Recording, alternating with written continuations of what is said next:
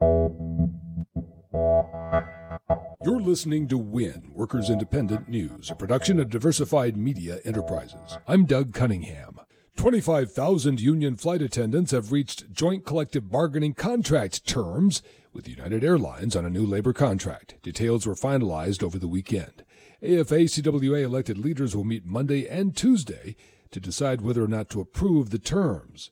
AFA-CWA members will then get a vote on whether to ratify the labor contract terms. This happened with oversight from the National Mediation Board. It's taken several years for the flight attendants to come to terms on a new joint labor contract following the merger of United Airlines and Continental Airlines.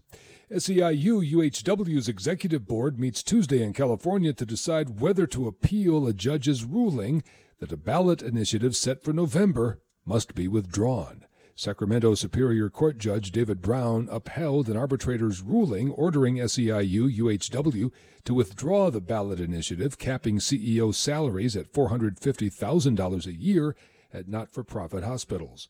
A clause in the existing collective bargaining agreement with the California Hospitals Association said SEIU wouldn't file any ballot initiatives adverse to the hospitals.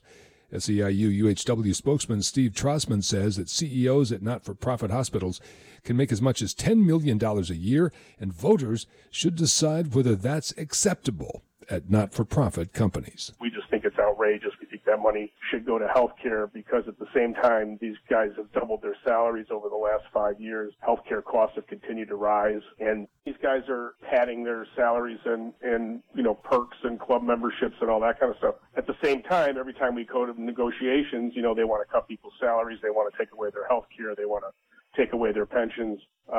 But when it comes to themselves, then, the sky is the limit, and it's just wrong. And this is a business of giving people health care. It shouldn't be a business that people enrich themselves. Trossman says if SEIU UHW's executive board does decide to pull the ballot initiative set for November rather than appeal the judge's ruling, that's not the end of the effort to get this ballot initiative passed. We have to make a decision, but if we decide to pull it, it's a temporary setback. It's not a permanent setback. This is not the end of it. We will come back in 2018. That agreement has expired, and this will be on the ballot in California. We're just going to have to wait 2 years. Brought to you by the IBEW, 750,000 men and women powering the way for an American comeback. Information on how to become an International Brotherhood of Electrical Workers power professional is online at ibew.org. You've been listening to WIN, Workers Independent News. For more information, visit laborradio.org.